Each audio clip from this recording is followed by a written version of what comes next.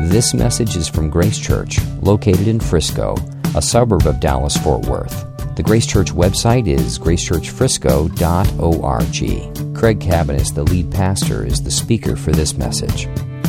Well, as I mentioned, we're starting a new series called The Gathering, and the focus is on what we're doing right now. So we're going to take a number of weeks and just talk about this moment. When we gather, what do we do? Why do we do it? As we gather to worship the Lord, we're going to look at a number of activities that happen in this gathering. I mean, what have we done already? We've prayed, we've read Scripture or heard it read, we've received communion, we sang together, and I'll be teaching on every one of those elements because we want to come with a biblically informed understanding of worship and convictions that stem from a biblical understanding of worship. Because here's what I have learned from my own life and from interacting with people over many, many years in church world, is that the subject of worship is a subject where there are many opinions. And there are more opinions than there are people because many of us have multiple opinions about worship. And we probably have more opinions than we realize. And many of our opinions, things that maybe it's like a 9 or a 10 to us, might not even be emphasized in Scripture at all. And certain other things that might be 2 or 3 or a 4 of my worship preferences might be a 9 or a 10 biblically. So we want to understand God's direction, God's design, God's purpose for worship, because many of our opinions are subjective preferences. Oftentimes they're subjective preferences. Oftentimes they're rooted in tradition. And here's the funny thing about that. We can always see that in someone else's tradition, but we rarely are able to see that in our own. We're always able to see that someone else has a subjective experience, but where it's hard for us to see it on our own. And if you've ever been in a church that struggled or battled through stylistic issues regarding worship or any aspect of worship, then I hope this will be a comforting and an encouraging series, because oftentimes we in this church, at Grace Church, do things, say things, have habits that are oftentimes just based on tradition. When Ginger and I were in college, we attended a controversial church. We were Southern Baptist. Nothing I'm about to say is going to be a critique of Southern Baptist, because I'm probably a Southern Baptist at heart, so there you go. Grew up Southern Baptist, grew up traditional Southern Baptist, and so we went to a Southern Baptist church, but it wasn't just Southern Baptist church. It was in Texas. It was in the early 80s. And it was in Waco. So, I mean, it wasn't even in metropolitan Texas. It was in smaller town Texas. And if you have no idea about the Southern Baptist world, or if you just come into that recently, it's very, very different in Texas now than it was 30 years ago or however long. There, things were pretty similar. I mean, we all had choirs, we all had choir robes, we all had hymnals, we all had tacky orange carpet in the sanctuary. And so everything was pretty similar, at least in my limited exposure being a Texas Baptist. But we were in a church that was the kind of church that you whispered about. It was a Southern Baptist church, but we didn't use hymnals. And they were in the chairs, but we didn't use them. We had an overhead projector, and I know there's children in the room, so I'll be delicate. And we projected lyrics on a screen. And now, I mean, that's so common. I've seen lyrics projected on screen in worship now, where there's so much movement and so much stuff going on. I mean, I get motion sick. So now, but back in those days, just to project it, whoa. And here's the thing that happens. This is a Baptist church. Here's the thing that happens. If you're not holding a hymnal and you're singing in a praise chorus, projected up there, we exalt thee, we exalt thee, we exalt thee, O Lord, or whatever that song was. You could say that same chorus for about 15 minutes straight. If you're not holding a hymnal and the lyrics aren't written in the program and you're just looking up, And it's college kids who, you know what happens? You move off to college and you go wild. And so Brother Bob's not there, the pastor, and Biff, the youth minister with a mullet's not there anymore, and you're on your own at College Town, and kids go crazy. And so what's going to happen? You're not hitting him. At some point, somebody's going to pull that out right there. And they're going to close their eyes and do that. And then someone's going to go half-mast, and then someone's going to slither all the way up, with emphasis on slither all the way up and do that thing. And we became the church that was known as charismatic because we had an overhead projector and because there were some people doing that in the service, and it was a shocker. It was a shocker. And here's the thing about that. 20 years from now, some college kid in this church right now, they're going to be out preaching somewhere like I'm doing, and they're going to preach on worship, and they're going to tell a story about the silliness of the church they grew up in and some tradition that we had that was completely silly, and we don't know why we did it. We just did it. And they're going to be doing what I'm doing right now. We all have our blind spots. We all have these stylistic preferences. We all have these ideas about what's worshipful and what's proper decorum before the Lord, what's appropriate. And those things change because there's not a Baptist church I know of now wherein the things that were controversial then would be controversial now. And the same is true for us.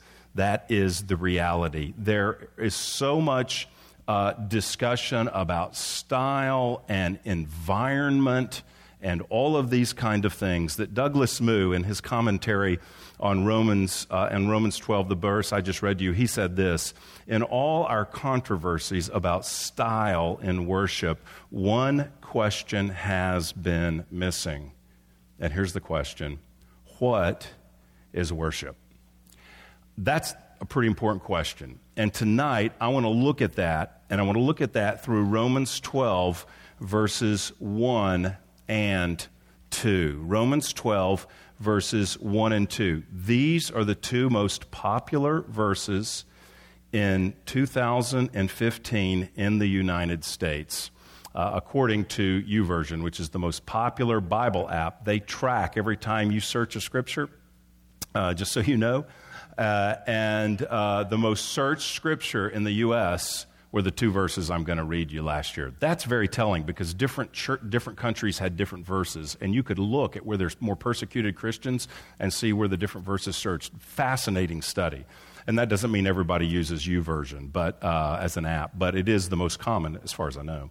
And these are the two most popular searched and we presume then read verses in the U.S. in 2015. Here they are. I appeal to you, therefore, brothers, by the mercies of God, to present your bodies as a living sacrifice, holy and acceptable to God, which is your spiritual worship.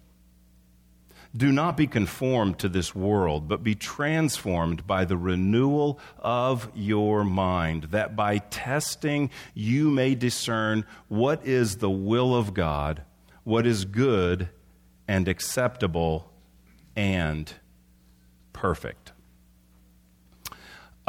Let me say a little bit about what comes before this, and it'll have to be a very little bit because it's 11 chapters that come before this. But in this verse, the two verses we just read, Paul is changing his approach in the book of Romans, and he is moving from, if I could say in the most general terms possible, moving from more teaching theology, truth about God, to application of theology in our lives. And this is where he starts. That's why he says, I appeal to you, therefore.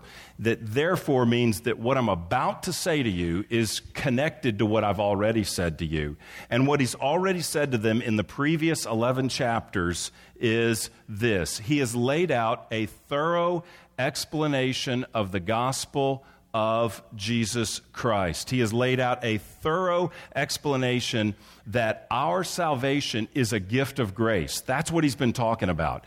That we are saved because Jesus died as a substitute for our sins. And if we will believe in Christ, if we will turn from our sin and believe in Christ, we receive as a free gift salvation. And it's all the work of the Lord. He says, makes it clear in the previous 11 chapters that God chose us, not by anything we've done, but by His will. He says previously that we all deserve spiritual death, but that God has given salvation by grace to those who will receive it by faith. And now He is, having said all of that, salvation by grace, He's now turning to application. When I was in a seminary, I did an internship with a youth pastor, and I remember him telling me some very good advice about teaching God's Word. And he said that go ahead and do all your study and prepare all your notes and, write out or type out whatever your talk. And then when you're all done, go back to the beginning and in big capital bold letters at the top of your page, write, "So what?" Because he said you always want to communicate what difference does this make in your life to the kids you're teaching. Don't ever just give them information. Go to the beginning and write, "So what?" so that you remember, I have got to have in here clear application for how this works out in your life. And so this is really Paul's "so what?" He's saying, I've told you all of these things, and now I'm going to tell you this is the difference it makes. I've told you Jesus saves you. And now what I'm going to tell you is here is the result. Based on all of that, I appeal, or I believe the NIV says, I urge you, brothers and sisters, by the mercies of God, verse 1, present your bodies as a living sacrifice. Based on everything that I've told you about grace, here is the first thing that should be in your mind as a response. Present yourself, your bodies, present yourself as a living sacrifice to God. And that is your spiritual worship. Which is your spiritual worship? Paul's "so what," when he considers the doctrine of grace and what Christ has done for us in the gospel, his "so what," when he thinks about the gospel, is present yourselves a living sacrifice, for this is your worship. So this passage here is talking about worship. It's talking about something much broader than what we're doing right now. It's not just a meeting that happens weekly, though this is worship. But he's talking about, as we're going to see, something broader. And what I want to do is I'm going to look primarily at verse 1. We'll look a little bit at verse 2, but I primarily want to look at verse 1 and see these things. He tells us the motive for our worship. So important, our motive. It's not just what do you do, but why do you do it? He tells us the nature of our worship. What is the nature of worship? Is it Bible reading? Is that the nature of worship? Is it singing? Is it praying? What is the nature of worship? And lastly, he talks about the context for our worship. So what's our motive for worship? What's the nature of worship? And what is the context for our worship? This message will be different than any of the others in the series because today I'm talking about something more than what's happening here.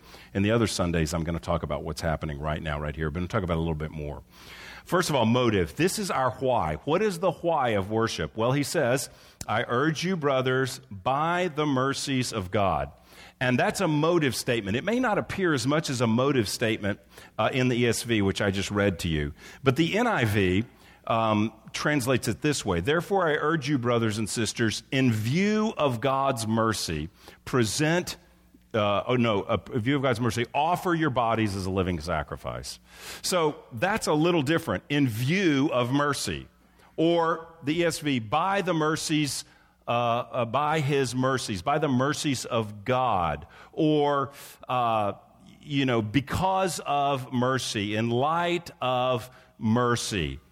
Before describing what is worship, what is spiritual worship, he's going to say, why do we worship? And we worship because God has been merciful to us in view of God's mercies or by the mercies of God. And the mercies is plural. It's more than one mercy. It's many mercies, and it's because of these many mercies.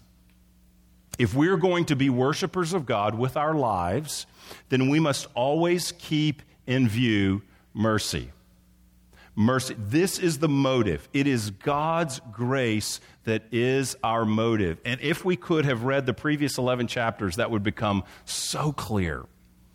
that it is by grace that we are saved. It's not what we've done, it's what He's done. We are undeserving, ill-deserving, but He is loving and merciful and gracious to us. And He is at work in us. He not only has justified us, but He is conforming us to the image of His Son by His Spirit. We have died to sin, and we are alive to righteousness. So it is amazing, the truth of God's grace that He's covered. He said, by all of those mercies, present yourselves, offer yourselves as a living sacrifice. He never wants us to forget that. God never wants us to forget that. I mean, the truth is, and the book of Romans teaches us clearly, is that God is holy. Perfectly holy. If any of us saw Him face to face without Christ, outside of Christ, we would just be incinerated before His blazing holiness. God is completely perfect and holy, and we are sinful. Chapter 3 of this book says there's not one of us who does right before God. We are all sinners. And we all deserve, because of our sin, we are all deserving of eternal judgment. But he says in chapter 5, verse 8, God shows His love for us in that while we were still sinners, Christ died for us. That's what He wants. He takes a lot of time to say whether you're a Jew or you're a Gentile, whether you know the law and are trying to obey it, or whether you just have the law internally written on your heart, you've all failed God. Everyone has failed. We've all fallen short of His glory, every one of us. But even though that's the truth, in light of that reality, God shows His love that while we were sinners, Christ died for us. He lays out a very strong picture that you were sinners, but He says, Jesus died for you because the Father loves you. So Christ gave His life. We gave thanks for that tonight as we took communion. In light of what He has done, we give thanks. He forgives us. He reconciles us to Himself. We'll never be condemned. If you are in Christ here tonight, that means you're a Christian. You will never be condemned to judgment. You will never experience eternal judgment from God. There is no condemnation for those who are in Christ Jesus. Chapter 8 says that is mercy to us. Mercy has to do with helping someone in a pitiful state. Is it someone that is pitied because they're unable to help themselves? We use that term like mercy ministry. Often means serving people that cannot help themselves. They lack necessities. They lack abilities. They are in dire consequences. And they cannot pull themselves up. They need someone to reach out and help them. That's mercy. And God did that to us and for us by forgiving our sins and rescuing us when we never could have rescued ourselves. It's indescribable mercy. And when Paul comes to the part of the letter where he changes to how are we going to apply all the stuff I said, the first thing he says is offer yourself as a worshiper. Offer yourself as a living sacrifice, which is your spiritual worship. When we keep His mercy in view, gratitude will motivate us and will change our purpose for what we do in all of life. This is the key. I think this is a foundational key to the Christian life. There's no one secret to the Christian life or 3 tips or something like this. The Bible's not written like a self-help manual where here's the one tip or, something like that. It's not tweetable. You can't say in 140 characters, here is the big deal, unless you just wrote Jesus. I don't think you can just summarize, but though there's not one, this is close. This is a key, not the key, but a key to the Christian life is keeping an eye on mercy in view of His mercy.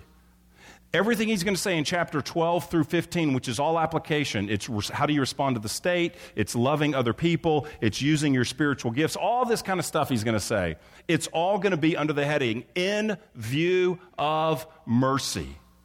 That we must never take our eyes off the gospel. We must never look somewhere else. And we're distracted all over the place. But we must always keep our motive for serving God and loving others and living a life that is worshipful. We are to be motivated by grace, which is such good news.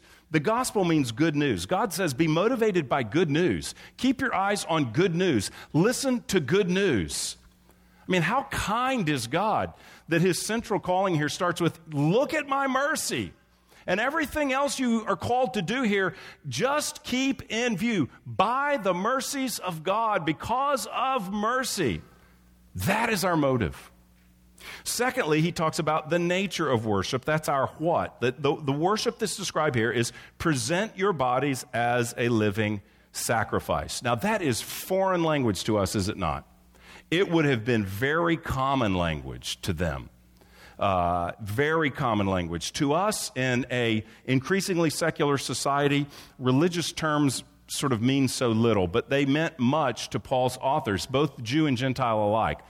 And in this time, and in the centuries that predated this, the central aspect of worship was sacrifice. That was true for pagans. Pagans sacrificed animals to their gods to try to, generally speaking, to try to manipulate the gods to get them to do what they wanted them to do, to get them to give them a harvest, to get them to give them crops, to give them a child if they were unable to have children.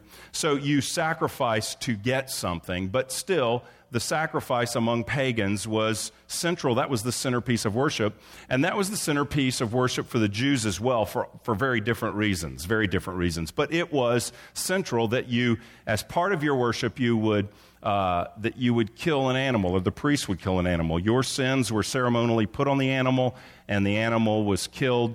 That was an atoning sacrifice. Or sometimes there was a burnt offering, which was a sign of your devotion to the Lord, that you took an animal without spot or blemish, very prized, very valuable, and you offered it up to the Lord, and the animal was killed and then burned in whole as a symbol that you're of your devotion to the Lord who gives you everything. And so sacrifice was very central to them. But he doesn't say here, in view of God's mercy, bring an animal and sacrifice it. He says, in view of God's mercy, present yourselves. See, the challenge throughout the Old Testament was it was always easy just to offer an animal and be done with it. So I'll just do my religious duty, I'll offer an animal, and then kind of go do what I want. And the prophets are addressing that all over the place in the Old Testament. God desires mercy and not sacrifice, the Scripture says, for instance. He wants hearts devoted to Him that are touched by mercy. He doesn't just want religious actions done by someone who brought in their animal and sacrificed it and then went and lived their lives doing whatever they wanted, right? That's not what it's about. And so they always address it. So here he's saying, no, you're not just bringing an animal. You are bringing yourself. And you are to present yourself as a living sacrifice. You don't present an animal to atone for your sins. Jesus already did that. He died for our sins. But you present yourself, and you're a living sacrifice. And what does that mean? Well, it probably means that you're spiritually alive. You were dead, but now you're alive, so you're coming as a living sacrifice. And secondly, it just means your life is a sacrifice. You're not offering this dead animal, as costly as it may have been to you, because it was your best animal or something. You're not offering that. You are offering your life. A living sacrifice means I am sacrificing my life, that my life is the burnt offering. It's not the atonement offering, but my life is a burnt offering. It's consumed by God. It is for God. That's what a living sacrifice. It's offering all of your life to Him. Tim Keller, writing about this verse, said this. He says, to be a living sacrifice is to be fully at God's disposal. I like that. It means to be fully at God's disposal. It means actively to be willing to obey God in anything He says, in any area of life, and passively to be willing to thank God for anything He sends in any area of life. So it means actively to obey God, whatever He calls us to do from the Scripture, and passively it means being willing to receive and thank God for anything that He sends into our lives. That's being a living sacrifice. Well, man, isn't that kind of legalistic? You're saying that the Christian life is about making yourself at God's disposal in view of God's mercy. That's the most of what I've talked about tonight, in view of God's mercy. No, it's about the mercy of God, and in view of that mercy, offering our whole lives out of gratitude and joy to Him. A living sacrifice is a life offered to God that's holy and acceptable. I think the NIV says that is pleasing to Him. So He is pleased with us in Christ, and therefore we seek to live a life that is pleasing to Him. We seek to worship Him in a way that brings pleasure and that we please Him by our lives, or acceptable. So we're to present our bodies a living sacrifice, holy and acceptable to God, which is your spiritual worship. So we're a living sacrifice, holy. That means we're set apart to Him, and it's acceptable. We bring it in Christ to please Him. That is our spiritual worship. Now, this word spiritual worship is translated different ways, depending on if you've read this verse in the New American Standard or the NIV or maybe New King James or wherever you've read it. Oftentimes it's a different word. In the ESV, the footnote says, I hate to go all footnote on you, but this is helpful. The footnote says, which is your rational service. You may have heard the translation, which is your reasonable service. The word translated there is where we get our word logical from, logic or logical. So that's why they say rational or reasonable. What it means is that in view of the mercy, what God has done for us, when you see what Christ has done for you, the reasonable, the rational, the logical, the spiritual response is to offer yourself wholly to God, captured by the love of this God who gave His Son for you, devoted with joy to Him. That's what he's saying. That is what worship really is. When you have a clear view of God, offer yourself to Him. When you realize that Christ became a man, suffered and died for your sins, this is what it is, the only reasonable response to that kind of mercy is to love God with your whole life.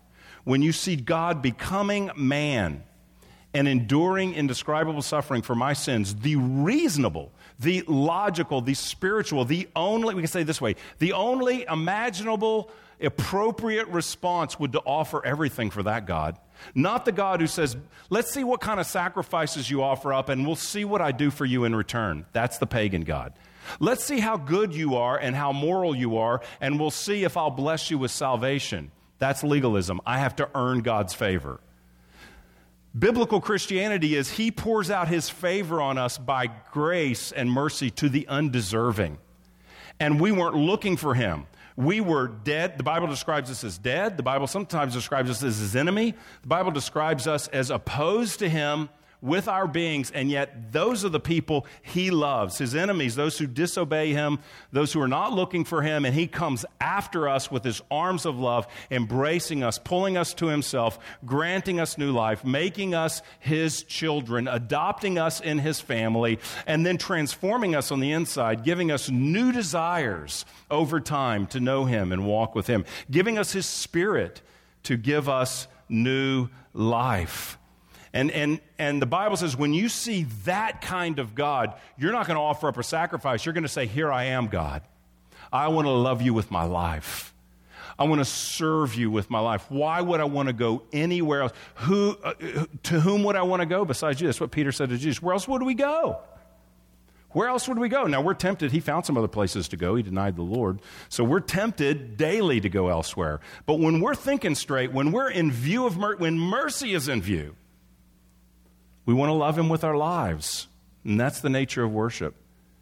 Spiritual worship or rational service or reasonable worship, it's not just 90 minutes on Sunday. It's not a 15-minute devotional on Monday. That's part of it. I'm going to devote weeks to talking about it. I think it's an important part of it. But it's bigger than that. It's all of life. The Lord's not honored if we just give Him 90 minutes. That's just bringing the animal, kill the animal, get the animal, then let me go live my life until it's time to come bring another sacrifice. That's what He's against. Living sacrifice doesn't just offer it and go off. Living sacrifice is, Lord, I'm here for you all the time, want to follow you. It's a discipleship. It's a servanthood that is characterized here by being a living sacrifice. So that's the nature of worship. It's whole life sacrifice in view of mercy. Motive is mercy. The nature of it is whole life, or is living sacrifice, rather. And then the context of it. Look at his context. The context is really whatever you're doing, because it is it's your body. Offer your body, which means your person. But offer your body. It's wherever your body is. We are physical people. This would have been a shocker to the people in Rome, the people with kind of a Greco-Roman philosophical idea. The body was bad, the spirit was good. Paul says, no, the body is the Lord, so offer your body to him. So you are physical. You take up space somewhere. And so if you're a living sacrifice, offering your body wherever you are, that's the place that you're to worship. That's the place you're to worship. And so it doesn't mean, oh yeah, man, I worship nature. That's why I haven't been to church in 5 years, because my body's out there hiking for the glory of God. I got a verse for it. That's not what the verse means, because there's some other verses that say some other things in the Bible. Don't forsake the gathering together, some things like that. But what it does mean is that wherever we are in life, our context is wherever we are. It's a life where our minds are to be transformed by the Word. That's the next verse. I don't want to spend much time on there. I don't have time to spend much time on this. But he says, don't follow the pattern of the world. Don't be conformed to the world, but be transformed by the renewal of your mind. So we're to be changed by our mind being renewed. And you know what mind renewal largely is? Mind renewal largely is getting a view of mercy. That's where it starts. Seeing the holiness of God, then seeing the mercy of God towards me. And then being touched, broken by mercy, overwhelmed by grace, asking God to transform my thinking, transform my affections, so that I'm changed into a person that increasingly wants to obey the Lord. Now, I'm called to obey by faith, whether I feel that or not. But the goal is not just to spend an entire life. I never wanted to do any of that obeying the Lord stuff. Then you're not a Christian. It's a transformation that happens on the inside, so that the Lord gives us new desires. We turn from sin. We put to death our old desires. We get a view of mercy. We have our mind renewed by Him in the Scripture. We offer our lives as a living sacrifice, which is a life of repentance. The living sacrifice life is a life of repentance. It's a life of failing and coming back to mercy with a new view of mercy and grace. And so that's what we're called to. That is this life of worship, a transformed mind.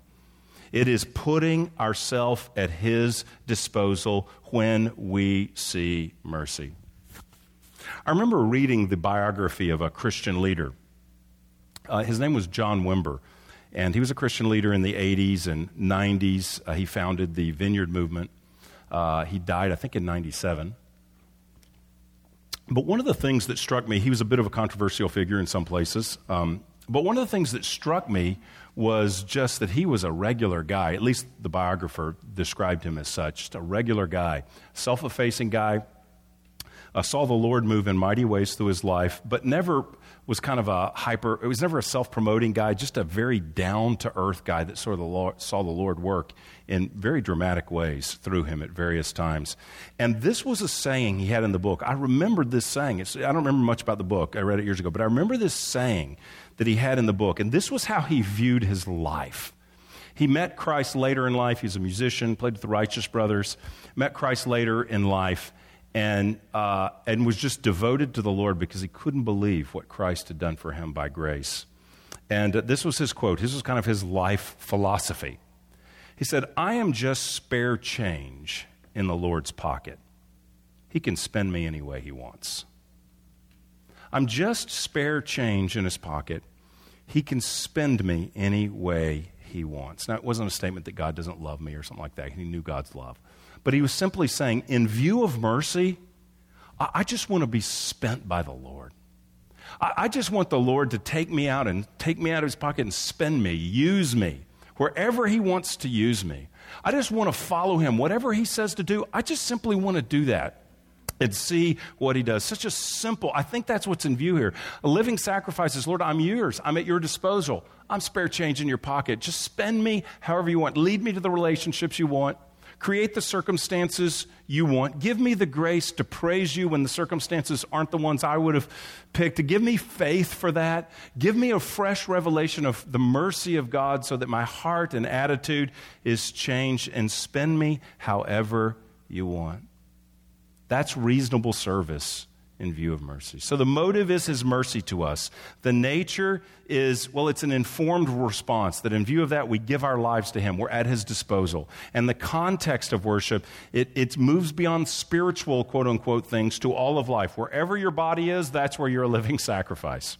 Wherever you are, that's where you're to present yourself to God. So back to the original question, when I gave the opening beginning, what is worship? It's not a genre of music. That's what it is in our culture now, worship music. Like, it's a genre. There's whole radio stations, in essence, devoted to the genre of worship. It's not a genre of music. Worship, it's not, I mean, that could be part. Music is part of worship, but that's not the definition. The definition is it's not just gathering like this, going to church. It's not just your personal prayer time. I think worship at the most basic level is responding to God's mercy by presenting our whole lives in service to Him. That's worship from this verse. Responding to God's mercy by presenting our whole lives in service to Him. And realizing that even when we fail, get mercy back in view so that our heart can be repentant and changed and we can grow and mature in Him. Responding to God's mercy by presenting our whole lives in service to Him. It means being gripped by God's love for me so that I want to offer my life to Him. It's being aware of His love so that I'm not trying to earn His favor. I'm not trying to do good things so I don't get in trouble. I'm not motivated by a fear like He wants to harm me. We are motivated by the fear of the Lord, but that's the awe of the Lord. That's not like the Lord's, just going to go crazy on me or something like this. It's not trying to obey to get to heaven. It is because the Lord loves me, now I want to offer my life as a sacrifice to Him at His disposal. So what's God called me to do? Well, that might look like loving and serving and caring for my wife. That's an act of worship. If you're a student, this could be an act of worship. Being here's an act of worship. You know what another act of worship is? It's saying, Lord, in view of your mercy, in view that you've called me to yourself, in view that you want my life to count, and you've given me a purpose, and you've called me to glorify you with my gifts and to represent you wherever I am, I want to do my schoolwork for your glory. I want to do my schoolwork not just for my parents, not just for my teacher, not just for my own getting some level of success that I feel good about. I want to say, in view of your mercy, I'm at your disposal, and I believe you want me to faithfully use the gifts to the best of my ability for your glory. And so an act of worship is going home, unless you have you don't study on Sundays, unless that's your conviction or something. Well, I don't study all 7 days. Well, you need to change that conviction. But some people don't study on Sundays. I can respect that. But unless that's your conviction, and don't try to start that, by the way. I should have even let that secret out. But don't pull that one on your parents. But it might be going home tonight, and this is worship, and going home tonight and studying for tomorrow's math test is an act of worship too. It's an act of worship too. You know what that means? We're always worshiping. You could go home and study motivated by getting the best grade in the class, by being respected by your peers, by impressing your teacher, and by being successful in life. That's worship too. That's self-idolatry. So you could go be motivated by self-idolatry, or you could be motivated by the glory of God. Or how about this? Worship is realizing really that in all the regular stuff of life, if I do it in view of God's mercy to honor Him, that is my living sacrifice. Or how about this? If since God has shown mercy to me, this is worship. Because God, in view of mercy, by His mercies, because God has shown mercy with me, been infinitely patient with me, loved me, gave His Son for me, gave me new life. Because God has been merciful to me, then I can worship the Lord by taking that mercy and extending it to someone else. Did you ever think about that? That when you extend mercy to others, that's an act of worship if you do it informed that, Lord, I'm at your disposal. I don't have the right to hold a grudge. That's not an option for a Christian. So I can't say, Lord, in view of your mercy, he did me wrong. Oh, I'm never talking to him again. I can't stand. That's not even an option. If I'm a living sacrifice, then I'm to show mercy as I've received mercy. So living sacrifices, whole lives devoted to the Lord by mercy, that means that when your coworker has wronged you, you can extend mercy to him or her, and that's worship. That's an act of worship when done right. When your parent fails you, when your friend abandons you, when someone opposes you, whatever it is, as a living sacrifice, my rational service, my spiritual worship is to show other people mercy as I have. I'm just using a few examples to show this applies to all of our life. Worship's not the service. Worship's not what we did the first 25 minutes tonight. I'm not going to be the word police, but it's not worship and then the word. This is worship. If listening to God's word and applying it's not worship, whoa, I don't know what is. So it's not like we had worship and now we're about to have the word. And then in just a second, I think we're going to sing again. So then we'll be back to worship. We're going back to worship, but then we're dismissing. And so there's no worship there. Yes, there is. Now, strictly speaking, I understand I'm not opposed to a worship service or we gather for worship. Yes. There's gathered worship. And there's scattered worship. Scattered worship is your life before the Lord. Whenever you leave here, whatever you're doing is to be done for His glory, is His making yourself at His disposal. Your spare change in His pocket. He'll spend you however you want. I want to be used by you, Lord. So I want to obey your word. Help me see mercy, change my heart. Help me to repent. So that is scattered worship. We're going to all go scatter and worship all week long.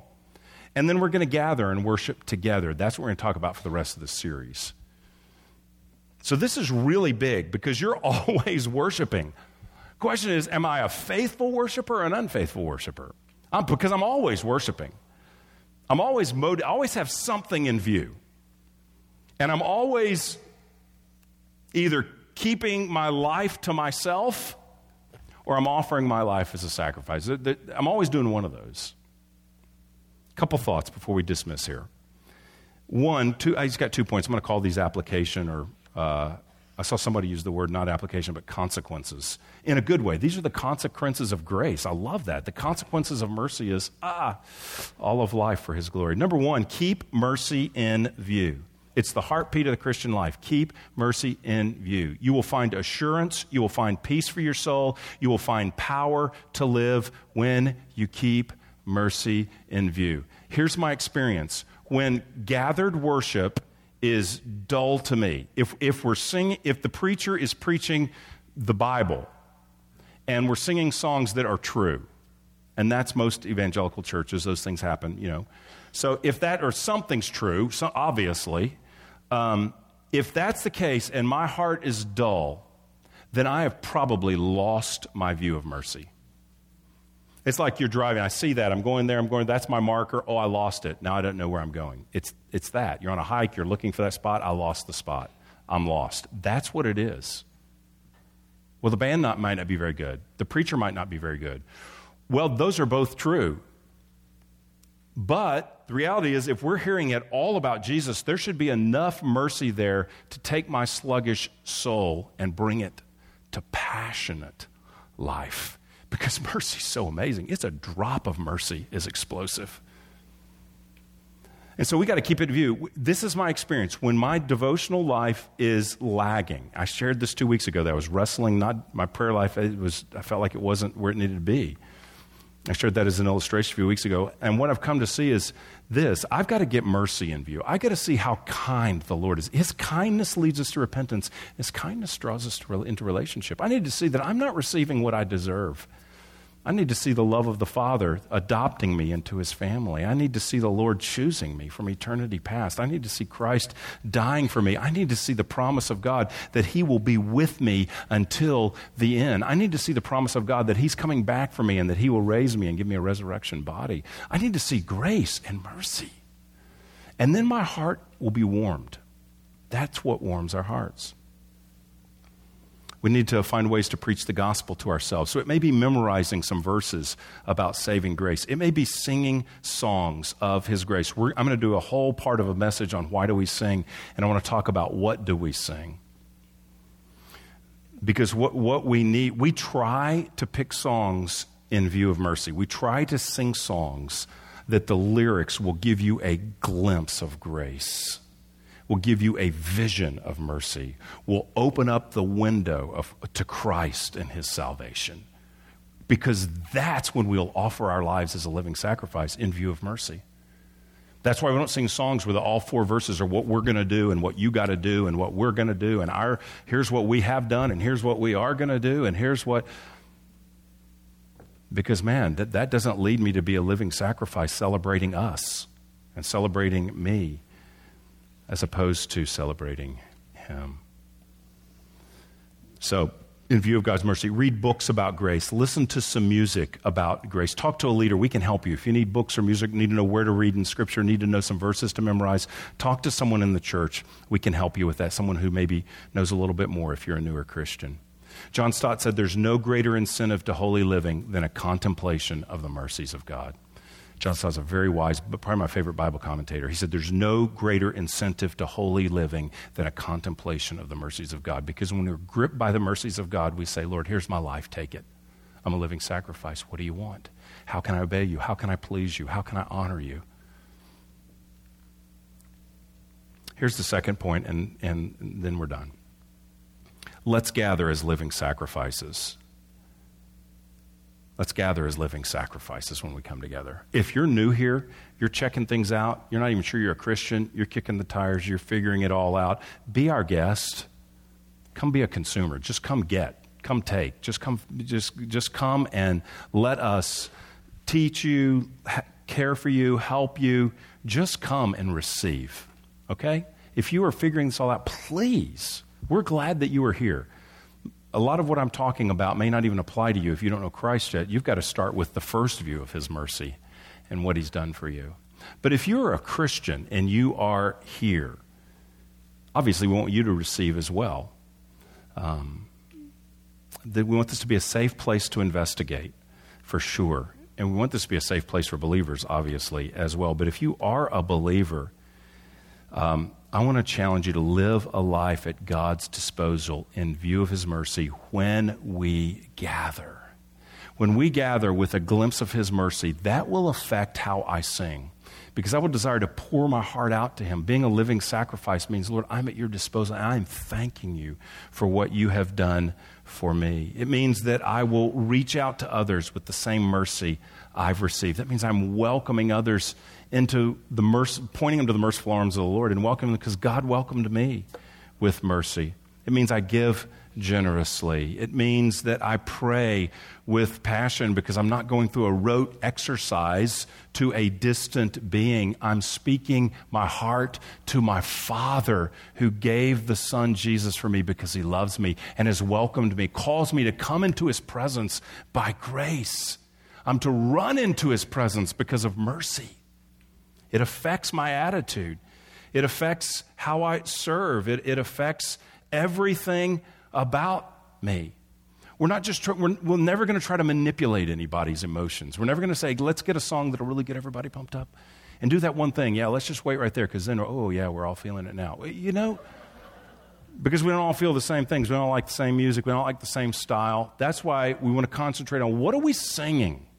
What are we saying? What are we praying? What are we hearing? What are we reading? What are we reciting? What are we doing a responsive reading to? These are the things that change our hearts. It's the mercy of God that we have received. I pray that God will that we'll be freshly struck with his love and realize we are free, we are forgiven, we are called to the most glorious purpose imaginable. Now let's offer ourselves joyously and freely and openly without reserve to the Lord. That's worship. And so we're at gathered worship right now. If the band can come, we're about to leave gathered worship, and then we're to scatter into our lives. You may have private times of worship. You may have family worship. Those are wonderful. I encourage that. But all of life is to be lived for his glory. So before we get to the subset of a life of worship, which is our gathered worship for the next number of weeks, I just wanted us to hear this text tonight in view of God's mercy. Present your bodies as a living sacrifice, holy and acceptable to God, which is your spiritual service, your spiritual worship, your rational service, your reasonable service to the Lord. You've been listening to a message from Grace Church. For more information, visit our website or write us at podcast@gracechurchfrisco.org.